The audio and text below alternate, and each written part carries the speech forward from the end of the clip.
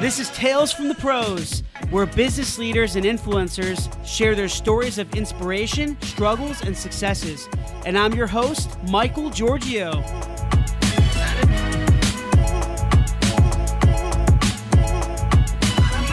This is Michael Giorgio, co-founder of Imagine Ovation, and your host from Tales from the Pros on this beautiful Friday afternoon. I have a very special guest with us today. Her name is Katie Jones, and she's the Chief Marketing Officer at FoodLogic, or CMO, if you guys don't know. FoodLogic actually provides traceability, food safety, compliance, and supply chain transparency software solutions. And they also help restaurant owners or operators, food retailers, consumer packaged goods, companies and other companies achieve end-to-end traceability while supporting safe and high-quality food products across the supply chain. And Katie's going to talk more about that. It's a bunch of words, but don't worry. She's going to talk more about that later. So really the topic today, Katie, thank you so much for being with us. It's an honor. It's good to have you. I know you're so busy, crazy busy, but it's great to have you in here. And I just want to talk today about the overall topic is your journey as a CMO. And really the struggles you overcame, getting to where you are today, helping future marketers establish themselves, make good, wise decisions, strategic decisions, and just get them to a successful point. So thanks again. This is Michael Giorgio again from Tales from the Pros. And so Katie, what really caught my attention before I asked you on this interview is I saw that, number one, I saw you guys on VentureBeat. Yes. Is that right? Yes. And you guys were basically one of the top 25 most innovative ag tech startups. And even better, you were awarded 2017 Triangle Business Journal C-Suite Award. Yes. So can you tell me a little bit about that? Because that's what caught my attention. That's why you're here. So Yeah, sure. No. It was a great award. It was the inaugural year that the TBJ gave that award out, and I was honored to be recognized along with the CMO Susan at Bronto. Bronto, yes, nice. Yes, Yeah. So great. And they're like Oracle too, right? Yes, Yeah. Recently acquired by Nice. Oracle. Yes, so a phenomenal company to be in, obviously, and it's been an amazing journey. I set out to do marketing. I am doing exactly what I wanted to do at Carolina. I was a journalism major. Started in agency life, and then really bounced around from consulting firm to academic research at UNC Chapel Hill. Before joining FoodLogic, was at the state's cancer hospital and ran our communications and marketing there. Made a pretty big pivot into tech and to grow. FoodLogic started when we were about 8 employees, and now we're nearing, with our contract development, nearing 50. Wow, that's amazing. Yes. So did the Triangle Business Journal, I'm assuming they came to you and they just asked you to be presented? It was an application process, Yeah. so I put my name in the hat and was thrilled to be selected. Were you nervous at all? Did you have to make any presentations? I gave, we had to give one piece of advice that we were given in our careers, and mine was to dive in and do hard things. Don't sit back. Really take that leap. And that's what I did when I joined FoodLogic. There were a lot of people in my career that said, you're crazy. You have this incredibly stable job in cancer research. Yeah. You're going to leave this to go work at a startup. Are you crazy? And yes, I was.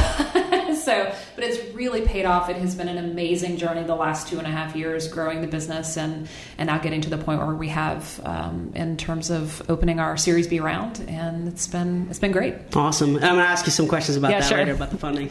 And so kind of jumping into your marketing role, did you always have a passion for marketing, or tell me a little bit about that journey? Certainly.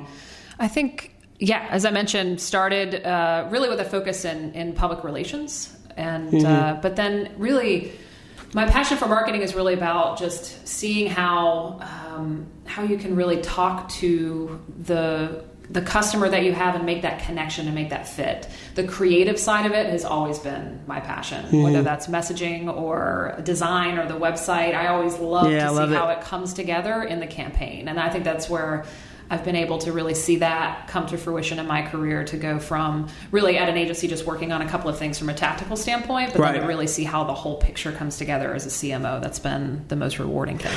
So do you feel are there certain steps someone has to take? I mean, I think when you're younger, like you're in college, you're not going to be like, oh, how can I actually be a CMO? I guess sometimes it could. Some people, they might have that question. I would say more of the question is how do you really start a company and things like that. But you're going to need a chief marketing officer position in that company to help grow it. I think that's very important, and that's why you're here. I'm a CMO of my company, as you guys know as well. But what steps do you think someone has to take to get to the CMO position? Obviously, education, I think, is a big part, but it may not even just be that. I don't get me wrong. My undergrad education was incredibly valuable. I was a journalism major, journalism and mass communication, got a really great foundation, but really at the heart of it is the internships that you get in college. I think getting in, there's an abundant amount of opportunity for, junior, seniors to go in, become an intern at an agency. I tell lots of young women and men that I meet to go in the agency route, because I think it gives you an opportunity to do a lot of different things. Right. And then you can really figure out where your passion lies. And then also, even if you're going to then make a pivot into industry, you can figure out perhaps what industry is the best fit for you. And then, I think that just taking every opportunity that you have to get your hands in, never take an attitude or an approach of that's not my job or that's not my position. Like whether that is, and I think that's across the organization, because if you can, for example, if you're at a tech company and work in customer success or help out in customer success to really understand the voice of the customer, that's going to be incredibly powerful in a marketing position as well. Yeah, no, I completely agree. I think, for me, as being a CMO of my company as well, and I'm sure you can relate, that from working with just different clients, I think it's important for somebody to, when they're trying to become a CMO, they have to get their hands dirty in the beginning, because I think sometimes when you're in college, you're thinking about, how can I get to this high position? But you got to think about the hard work it takes to get there. So you talked about SEO, talked about website design, all that kind of stuff. It's good to even, not saying, be a developer. Obviously, that's a whole different position. But be involved in that process, I think, is huge. At least that's what helped me. Oh, yeah. Is getting your hands dirty, working with your developers, just for example. Or trying to do a lot of research and implement SEO strategies. Because if you do the hard work yourself, then you're able to translate all that information, all that knowledge to your employees. Absolutely. I think the other perspective that it gets you is what your team is going through as you grow as well. Exactly right. Yeah. So at FoodLogic, I was marketing hire number one. So and I was hired in as the VP of marketing, but I was a team of one. And so literally day one coming in, the website that they did have at the time was built by the development team, which was a great website, but offered very minimal ability for us to make changes quickly. So that was the first thing we did. We stood up a WordPress site in 2 weeks. We got HubSpot rolled out. We got inbound marketing working. We got a lot of things that what we could do at the time. Really getting the hands dirty. I think that's a great piece of advice. Yeah, absolutely.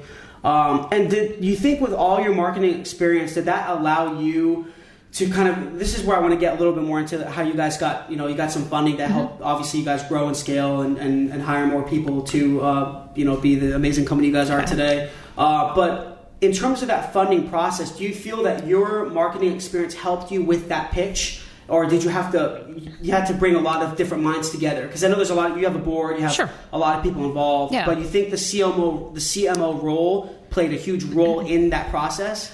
Obviously the brand building that we did from day one helped significantly. So building up just the brand of FoodLogic, we were very lucky to have several flagship customers right out of the gate. So when we started, when our CEO, Dean Wiltsey, and I started, including Whole Foods Market and several really great customers.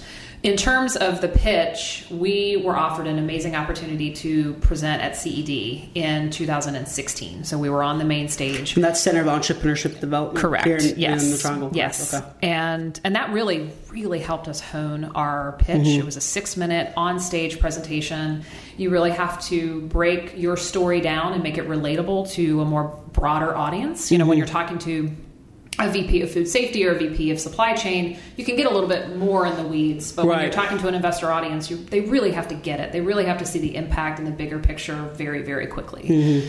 And going through that process and working with CED, we got access to, essentially a network of investors, both exposure, but then also real world feedback on that pitch, and that was incredibly valuable for us. And after that, then taking and opening the Series B round, which we officially did in September of last year, of 2017, with Renewal Funds being the first funder in that, and then we're just a few weeks most likely away from closing that Series B. Nice. And is that process long?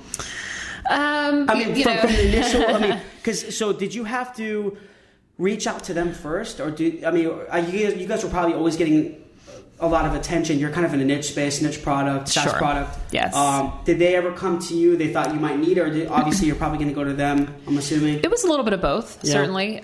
We had a significant amount of interest from the investor community, lots of outreach. And then those events like CED, we did another one that was more food focused out in San Francisco. So the events helped you guys get interest from investors. Absolutely. Awesome. That's what I want people to know. And as a part of our marketing strategy in 2017, we specifically targeted investor-focused conferences. And there are several that are food-focused as well. And so that helped us build our network, get out there, get our story out there.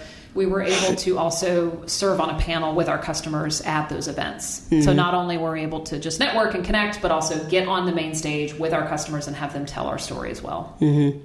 Great. Sounds good. I don't. Sometimes I'm scared of like whether you always see these stories, Shark Tank. Yes. So you always see them and they just brutalize some of these entrepreneurs who have these concepts. They're like, oh, you don't have a proof of concept. What are you even doing here? I mean, it's crazy, but yeah, I think we have had an incredible experience. Yeah. We've had some phenomenal interest, and again, just been working with some really great partners. So we're really excited about the future. Yeah, absolutely, and you definitely have to. I mean, talking with a few investors here, like David Gardner, interviewed him a few months ago, and he was saying that you have to find an investor who definitely matches your vision. That's really important, right? It's not just about the money. You can't just go after and say, oh, they're going to give you $1 million or $2 million or whatever it is. You got to find one that actually, number one, who you can work with for many years. So it's almost like hiring somebody, right? Yes. They need to meet your culture. Completely agree. Yeah. And as I mentioned, Renewal Funds, they're a mission-based investment firm. They were initial investor in 7th Generation. Wow. Are they here? They're actually in British Columbia, Vancouver. Nice. Yes. All right. So hoping to get out there. Yeah, it's nice. I've been there. Yeah. Cool. And I want to jump into, I know I made a spiel earlier about what you guys do. It's a lot of words. I want you to kind of simplify that. Yeah, sure. And tell everyone really what you guys do. And the branding and marketing that impacted and got you guys to where you are today. Yeah, sure. So while we can't say this on our website, I like to say that we're the FedEx of the food supply chain. Nice. So we take essentially a barcoding technology, and then at Scan, our platform stitches together all of that data, and then you get an end-to-end node-based essentially visibility or visualization of your supply chain. So what that allows our customers to do at the grower level, they're labeling all of their products, and then they're scanning it at the distribution center, and then they're scanning it at the in location. So let's say that's a restaurant. Okay. Our platform literally takes all of that data, stitches it together. If, for example, there's a positive E. coli outbreak or E. coli test at a grower, you can then trace forward and know exactly to the lot level exactly where that particular produce went. Wow. So today, when that current state, when you have an issue, essentially, if, for example, there was an issue with romaine and leafy greens recently, and you're put in a position where you're having to essentially toss potentially all of your product, which is not only very costly for a company, but it's really not an efficient way to manage your supply chain. So FoodLogic Connect is our platform. We're literally the platform for anything that you need to do across the supply chain with your food suppliers. So, for example, we work with restaurant and food service operators that their brand claims are very important to them. You want to go into a restaurant, you want to know that you're eating that grass-fed beef. Today, in today's current food supply chain, there are, you need to know as a brand that you're delivering that grass-fed beef. And really the only way to know that is to have your supplier upload that certification to know that is exactly what you're getting. And you would be surprised, I think, at how archaic the food space is. Oh, yeah. From a technology my mom owns a bakery. Yeah, so she knows it's crazy, man. Yeah, so And I think we're ahead of the industry, but we are working with the industry leaders in this space. We're working with Subway, Chipotle Mexican Grill, Whole Foods Market, and just a variety of other food service operators, and growing into the consumer packaged goods as well, and Hanes Celestials and other customer of ours. That's crazy. Yeah. So you could definitely see a huge demand in this space. It is. You know what I mean? There's some gray areas that need to be... Yeah, there is a significant amount of demand. There's also a heavy amount of change management that has to come with that. And so we're uniquely positioned to not only roll out a technology, but also to provide the support and the managed services to go along with that. So there's a significant opportunity for FoodLogic. What was it like, you guys building your product? Like, did you have were there a lot of struggles in terms of the actual implementation of the software? Because I know from us being a software development company as well, there's so many. You have to make sure that getting the data right, yes. Making sure it's tracking everything. There's just so many different moving parts in software development. I want you to talk a little bit about that process as well. Were there certain obstacles you guys had to overcome on the product side of things? Certainly. I think that, as I mentioned, we had a couple of customers that were out of the gate partners with us, and they really helped us and guided us through that process. So data quality is certainly a significant issue in any SaaS platform. Really. And security. Yes. Yeah. And that's where I think, we've got a really great customer success team, and really when we implement and when we roll out, we have to manage those expectations to say, this is not going to be a light switch solution. This is not going to be something that you're going to roll out and immediately snap of fingers have farm to fork traceability. There's going to be some effort and a partnership that's going to need to be aligned in order to actually implement this program. That's what I say. Our track and trace product is really, it's a SaaS platform on top of a program, and that's a critical piece. And that's why it's not done today. Yeah. It's not. If it were that easy, it would have already been done. And I think that it is getting easier as we're looking at innovations in labeling technology, and maybe even having temperature monitoring or temperature sensors, actually integrating that data into, so it actually removes the human element of it. So there's a lot of different things that we're looking into. So like more automation, stuff like that. Take the manual process out of it. Totally. That's the future. I love it. Yes. I love it. So you understand it's always good. It's very important. I think not even just in product development, in service, everything. Yeah. Always stay with the tech trends. Yes. Do your research. Yes. Make sure you think ahead. Don't just stay on television ads. And that's, we are a niche market, and I think that we've been told, customers have told us, you weren't the most inexpensive platform out there. We have some competitors in supplier management, a lot more in supplier management, yep. But that we were chosen because we're thinking about what's 5 years from now, what's 10 years from now, not just really what's the next 6 months. We're really visionary in that way, and again, really linking arms with our customers hand in hand to get there. And before the interview, kind of what we were talking a lot about webinars and marketing strategies. Yeah. Were you guys doing something different when you first started to now? Obviously now you've scaled a lot more. You have over 50 employees around.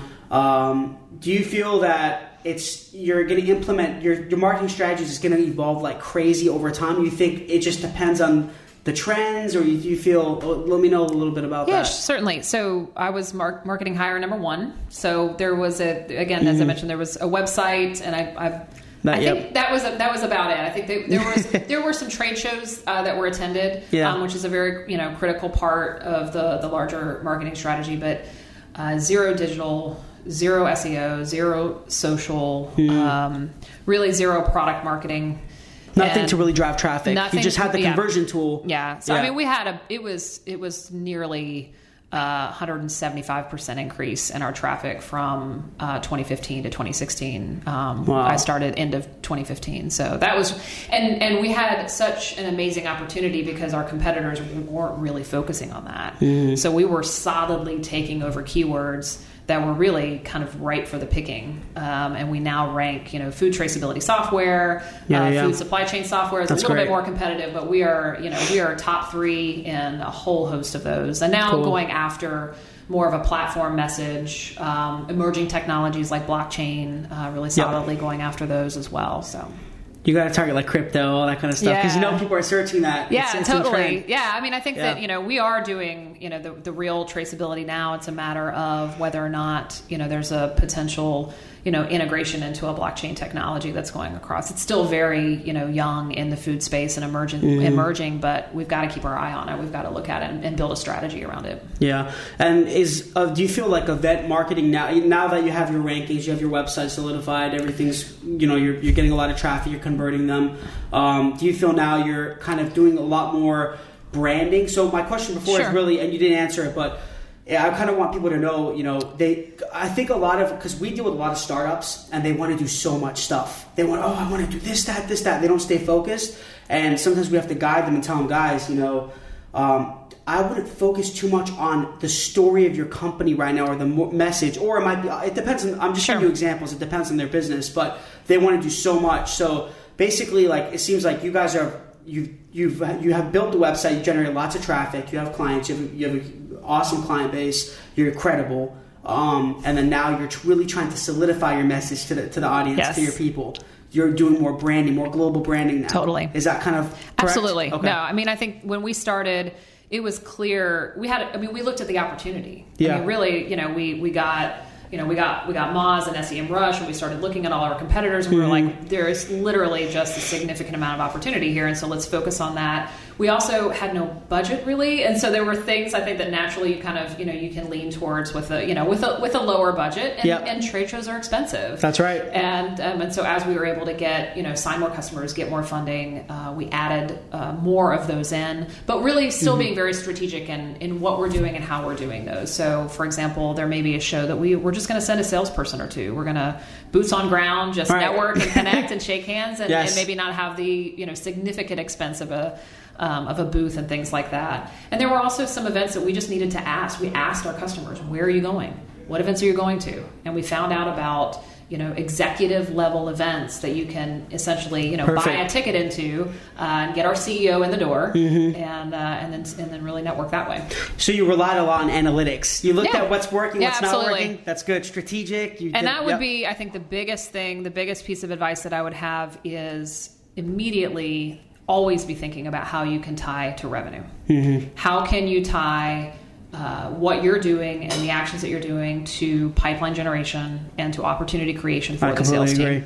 And that, because otherwise it's you're not going to be able to go into your boardroom and justify the expensive marketing. You have to be able to show how you're drawing that line to revenue.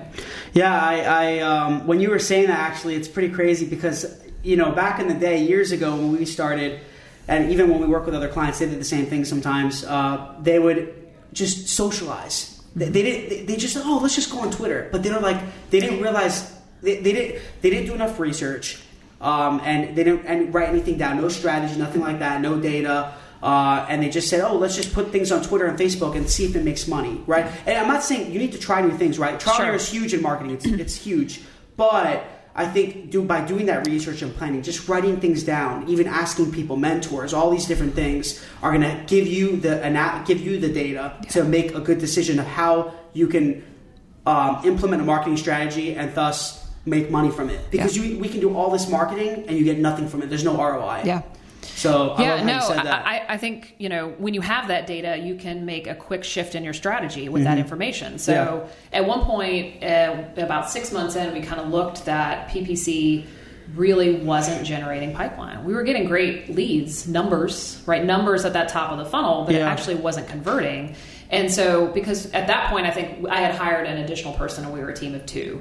And so we said, okay, let's pull back a little bit on PPC, which made our top of the funnel leads go down, right? But we were able to drive higher quality of leads, higher quality of pipeline once we were able to shift more on organic. And organic search is still the number one pipeline generation for us as a company. People don't want to click ads. Yeah. They see you. Yes.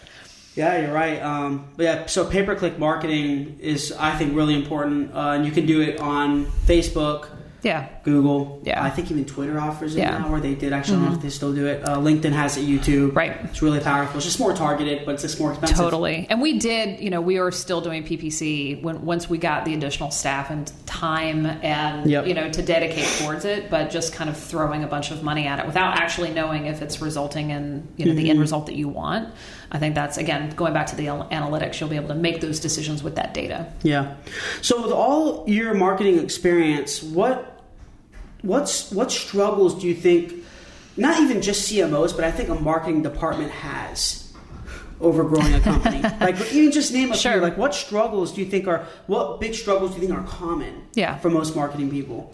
I think as we've grown, keeping, let's say, the kind of control over your brand. So, we've grown so much that, we have a template slide deck, for example, but when you start to really add and significantly scale like customer success and sales, there's this significant need to now we solidly need branding guidelines, right? You get, and I think that's the thing, when you're a startup and you want to hire really solid, hardworking entrepreneurial people, they're going to make it up themselves, right? Like if they don't. Yeah, you're completely right. I agree. And so you need to I don't want to review every single sales deck that goes out. That is not something that I want to put myself in a position to do, but you want to be able to provide the resources. So that was, we hired, our most recent hire was really in product marketing, sales enablement, because we did not have a specific position for that. So now we're a team of 7. And that person really That's your marketing team? Yes. Nice. Yes. Okay. And we're going to really, focus on that. And then I think the getting just messaging solidified across the organization as you're growing, it's a continual battle. Every new person is an opportunity to make sure that voice is consistent and the branding is consistent. And so making sure that you're staying on top of that as you're growing. I think, there's inevitably the sales and marketing, alignment and tension that is naturally there. You want to keep each other accountable. And that's, I think that's really a healthy tension and a healthy relationship, so that we're constantly challenged to provide the highest quality of leads, and we're constantly pushing to make sure that, follow-up is there and the messaging is on. Yeah. Do you feel like there's sometimes a clash between sales and marketing? I have a... Sometimes with us there is. Sure, absolutely. We have a phenomenal head of sales. And so what we did actually was the sales development reps report into marketing. And so they're there really to just help further the qualification of that lead. And what that allowed the enterprise reps to do is to not have to do as much qualification, so that the leads that they receive are more ready for them to have a conversation with. Before we added the SDR, every single inbound demo request from our website was going directly to an enterprise rep. So, you target and you hope for the highest level of quality, but you're still going to get that grad student, who's interested in our platform requesting a demo. And so adding that SDR and an amazing person that we've added to our team, I call him the Terminator because I literally think he just never stops working. But we have a few of those in our team. Adding that person and then really helping alleviate so that the closers can really do what they're meant to do, which is close business. You got to think of it this, because we have these conversations as well. I mean, I've moved a little from sales to now strictly just marketing the company, but and running a business. But I think I get this question a lot, and I feel like the marketers really are the ones that are. I mean, we're really the ones bringing in a lot of leads. I'm not saying that sales don't; they do. They have their outbound lead generation, but we're the inbound people. We're the ones who are bringing in, converting the business, like a website, and then we pass it off to the salespeople, and they're the ones who they handle the the closings, the follow ups, like you said. So I think they definitely go hand in hand. Definitely need them. So I would say, do you have certain tips that you would give to future marketers in terms of things that they need to be aware of to be successful? And I don't really want to touch too much on education or anything that, because I think a lot of marketing people can be very successful without a degree. At least I agree too. I have a lot of friends that don't have degrees and they're so smart. I feel like they went to Harvard or something like that. It's crazy, but that's the best university I can think of right now. I think you just you have to have marketer's mind, really, to be a marketer. And I don't think there's, any amount of education that can kind of give you that. So, no, I think, in terms of things that you can do to kind of grow and to help kind of prepare yourself, I think at the end of the day, like, just an incredible understanding of your market, an incredible understanding of your customer, and that's going to take getting out there, reading, self-educating, talking to your customers as much as you can, really getting outside of the marketing department, talking to the people that are interfacing with your customers every day, and not maybe the executive level, like the real in the weeds, and really understanding. I think particularly at a growing company, and I think that's the beauty of working at a smaller company, is that you can do that. You have the ability to do that. I mean, I think you could do that to a certain extent at a larger company, but when you're small and it's all hands on, it's really whoever can do whatever. And I think that people that are able to recognize that opportunity and take advantage of it, I think are going to significantly see their career grow faster. Yeah, I agree. And do you ever listen to Gary Vaynerchuk? No, Gary V? I know the name. Oh, you got to follow him. He's awesome. Oh, he's so good. And you listen to like Tony Robbins, I'm sure. Yeah. But Gary V, he says a huge part of marketing as well is being self-aware. Yeah. Right? Understanding, being mindful of the market. Yeah. And I think part of that is understanding the tech trends. And kind of jumping into that as well. We live in Raleigh. Tech is booming here. Sure. It's an amazing place to live, and it's just one of the biggest tech areas in the country. It's actually becoming, from what I heard, it's going to be like a top, I think right now it's like top 5 tech areas in the country. It's becoming like the Silicon Valley of the East Coast in the next like 10 years. We'll see. Yeah, that's kind of a stretch. But where do you feel tech is going right now? I know you guys know about artificial intelligence, obviously, and security, data security is huge. But where do you feel, in your experience, it's going? Do you think it's automation, or I think, just in the, speaking specifically in the food space, the automation space is significantly growing, and really, big data was the big word, a number of years ago, and I think now it's really about easing the human burden and the human error. I think that also comes into, for example, one of our customers, Seal the Seasons. They're a North Carolina-based frozen produce company, but they're growing significantly, and they're growing so quickly. They're looking at these really creative ways to actually remove the human from actually taking the top off of a berry. So right now, most of the time in the field, they're literally, you pick a berry and you kind of take your little knife and you take the top, the little green part off of the berry, right? So he's looking into actually this tumbler machine of sorts that's literally going to, after that berry is frozen, pop that green top off of the berry. Like, it's those little steps. It's crazy. Not only from an efficiency standpoint, it's actually reduces the likelihood of foodborne illness, because you're removing the kind of the human touch. So you see all of this machinery and automation and like crazy amounts of robotics in the food space now, where you're able to really remove that human touch, and that removes the likelihood that there's going to be some type of cross contamination from a safety standpoint as well. Yeah, it's crazy. It's just these little things, I know, isn't it?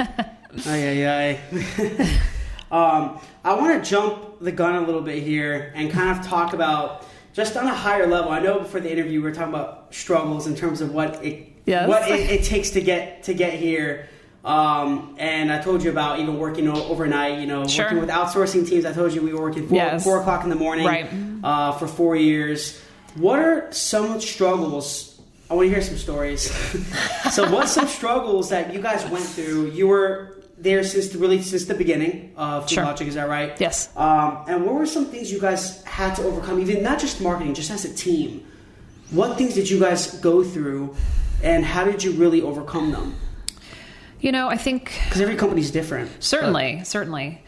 I think we had some struggles in finding the right fit from a sales team perspective, and I think that I think hiring is hard at that stage, hard. And it's so critical. And delegating work. Yes, delegating work is hard. I personally struggle with that as well. Yes. but finding that right fit. So I think we had some evolution where we didn't quite hit the mark, and that was hard because you take such a step back, you know, but you have to really ask yourself the hard questions. Like, is this person, or is this the team that is going to take us to that next level? And if the answer is, if you even pause, then it's time, you know, to make a switch. And you've got to find that right fit. And really every person on that team, you know, it's got to be an A player. They've got to put everything in. Right. And I think that's, you know, that was, you know, I think that we've gotten there, and it's, when you get there, it's just such a, you know it, and it feels so great. And then you can really, you know, really move just much quicker. Kind of they need to treat the company as their own. Yes. And because if they don't, you know what happens. They're not. A lot of people, what I've noticed is they're not. If you don't hire well, they're not proactive. They might be reactive, but they don't. They kind of wait for you to give them tasks. Sure. And what I've noticed, that we're more strict in our hiring. I'm sure you guys are as well. You've had a lot of learning like we have, and I think it's important to make sure, just like you're vetting a client, you have to vet them. Yes. And I think see if you can have a beer with them, see if you can hang out with them, and you know what I mean? Because you guys are going to do, a lot of companies, they do all these events and things like that. Yeah. We want to make sure you guys get along. Oh, totally. Meet the culture. You know, I guess it was about a year and a half ago, almost two, we sat down and we developed our core values as a company. I mean, we hadn't done that yet. Yeah. And ownership was one of them. And that was it. You know, it was innovation, accountability, ownership. It was like really the core pillars, and those accountability and ownership were driven by that and that change that we needed to make as a company. And I think that, you know, naturally, like, that's going to happen. People are going to self-select, and they're going to say, you know what, this life is not for me, and that sounded great and glamorous, but, you know, I need to move on, and that's fine. And that, you want that, I think you want that to happen naturally, and you want people to kind of get there, and I think, you know, Yeah. And do you think, so anything else other than hiring, do you think kind of, I would say, just because I understand SaaS products, I understand it's hard, but even product development, we did touch on that a little bit earlier, but even I would say, what about just, I mean, staying in, just trying to find the right types of clients for your business? Isn't that hard as well? It is. That's what I figure is hard for a lot of companies, is finding the right type of client. It is. And I think that we thought there was never a time when there wasn't interest in the product. Right. There was a significant amount of interest. I think it was whether or not the use case was a specific fit. And I think that, and you go through this natural evolution where we never had to give away our software for free. We never had to give the platform. You hear, you know, about this, you just, anybody, right? We've had to go through that. Right? And so when you start, we were very lucky that we didn't have to go through that. But, you know, you think, okay, like, this is going to be a great fit for this particular customer, and then you get through that process and, you know, it wasn't quite the best fit. But you have to quickly learn from that process and quickly learn from kind of where the market, and really, I think it really boils down to market readiness. Yeah. So we sold significantly more in food service because it's not a simple supply chain, to say the least, but there aren't as many steps in the process as, say, a food manufacturer, where you're taking raw materials and turning them into finished product that then goes onto, you know, an endpoint at retail. Yeah. So we naturally gravitated towards, I think there were a lot of market forces that also led to that, but food service was really where we focused and started first.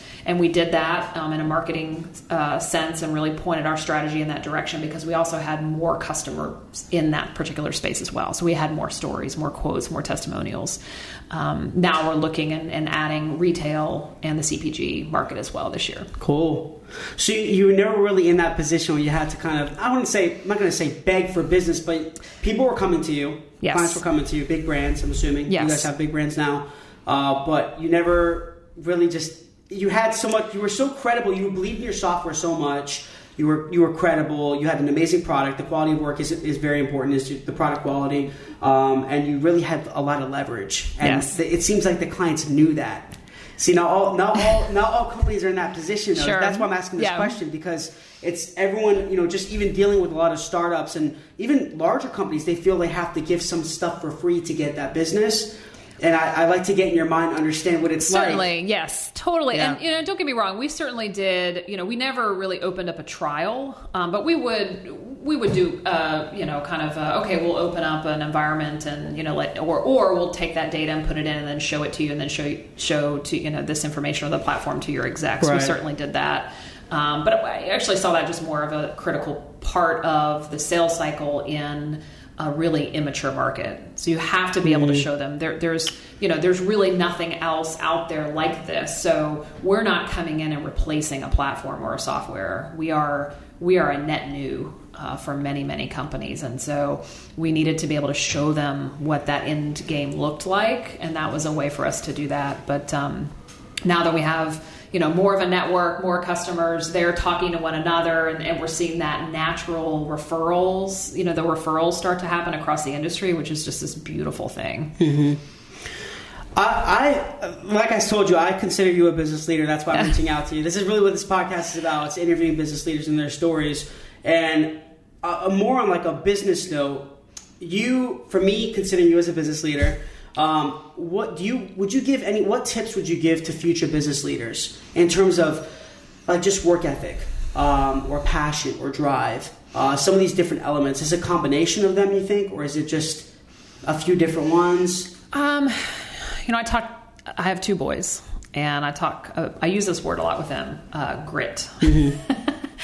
Yeah. I think, it is really, you just have to get in there and just keep going. And even when you feel like, I can't do this anymore. Yeah. I'm just going to take that, it's hard. Fortune 500 corporate job. Just don't do it. Just keep going. Mm-hmm. And I think that's really the word that I use the most in terms of when I look at successful entrepreneurs who have really done this amazing thing. Just keep going. Keep doing it. Yes. So just having that fight. Yeah. And I love that you said that, because all the people I'm interviewing, a lot of them, they say the same thing. I mean, that has to mean something, right? Yeah. It's just having that. It's like persevering. Yeah. Oh, you're going to have to overcome a lot of. You're going to have a lot of walls you have to break through. And I was actually telling Scott Wingo this. I was like, you either break through it, you go around, you find a way to go around it, or you build a tunnel or something. But there's a way to get past that wall, and that's what you're talking about, is that grit. It's that that's just willingness to fight no matter what. Yes. Because you believe in your company that much, in your business. You know how to provide value. You know that you're making a difference in the world. And I think a lot of it comes back to, for me, not just in grit or work ethic. A lot of it is intention, like your motive. Yes. Why are you doing this? Like, what's your why? No, I think motive, and with the passion driving that, because I think that comes out and it seeps through everything that you do. For me personally, my oldest son has a tree nut allergy, and I have to go into every restaurant and read every label and always question whether or not he can eat something. And he's 10 years old, and he can self-select, and he reads these labels as well. So I'm really passionate about the food supply chain and the transparency and opening up the visibility in that. And also, I think you're seeing this amazing growth and amazing increase in the number of companies who are seeing this as an opportunity, and particularly snack foods and CPG companies that are developing lines specifically that are allergen free, so that kids don't have to worry about that, parents don't have to worry about that. And I'm really passionate about it. I could tell. Personally. When we're talking about this, I could see it in your face. And so I just took a few things to close out. I ask everybody this. So 3 questions. I call them the 3 hows. Okay. Right? So how do you define failure? How do you define entrepreneurship? And how do you define success? I'll start with failure. Failure is a blessing. Yeah. I think it is an absolute necessity in life. And I think that it's something that you have to dive into, because if you're not falling down, you're not going anywhere, period. Mm-hmm. And so I see every failure, and I've had many, as just a way to learn and to move and to keep going. I think I'll go back to my earlier word. I think entrepreneurship is grit. I think it's getting down in there. I think it's getting in not necessarily in the weeds, but really just moving things forward at all costs. Mm-hmm. And then it's not just, and it's on talking about entrepreneurship. It's not just about your idea. Okay. Right. Yes. Is that right? Yeah. Can you agree with that? It's more about your personality. It's you. Oh, absolutely. Yeah. Yes. No, I mean, I would define when I talk about we've had some entrepreneurial people, it's right. really just finding a solution around whatever barrier, is put in front of you. I agree. 100%. Yeah. And then success. Gosh. I think success is attaining a goal rooted in your integrity. I think if you can really get to the point where you want to go and then feel good and look at yourself in the mirror and feel really solid about what you've done, I think that's success. Cool. I love that. I love everyone has a different answer for some of them. Yeah, sure. So where can people find you guys? Yeah. Website? Certainly. Social media? Yeah. So we're FoodLogic, www.foodlogic, FoodLogiq.com, and Twitter handle @FoodLogic. And then we're very active on LinkedIn. Obviously, we're a B2B, so you can find us on our page on LinkedIn as well. Cool. Yeah. Katie, thanks a lot for being with us. Absolutely. Thank you so much, Michael. Yes. Awesome. Thank you. Guys, thanks again. This is Michael Giorgio, host from Tales from the Pros. Thank you so much.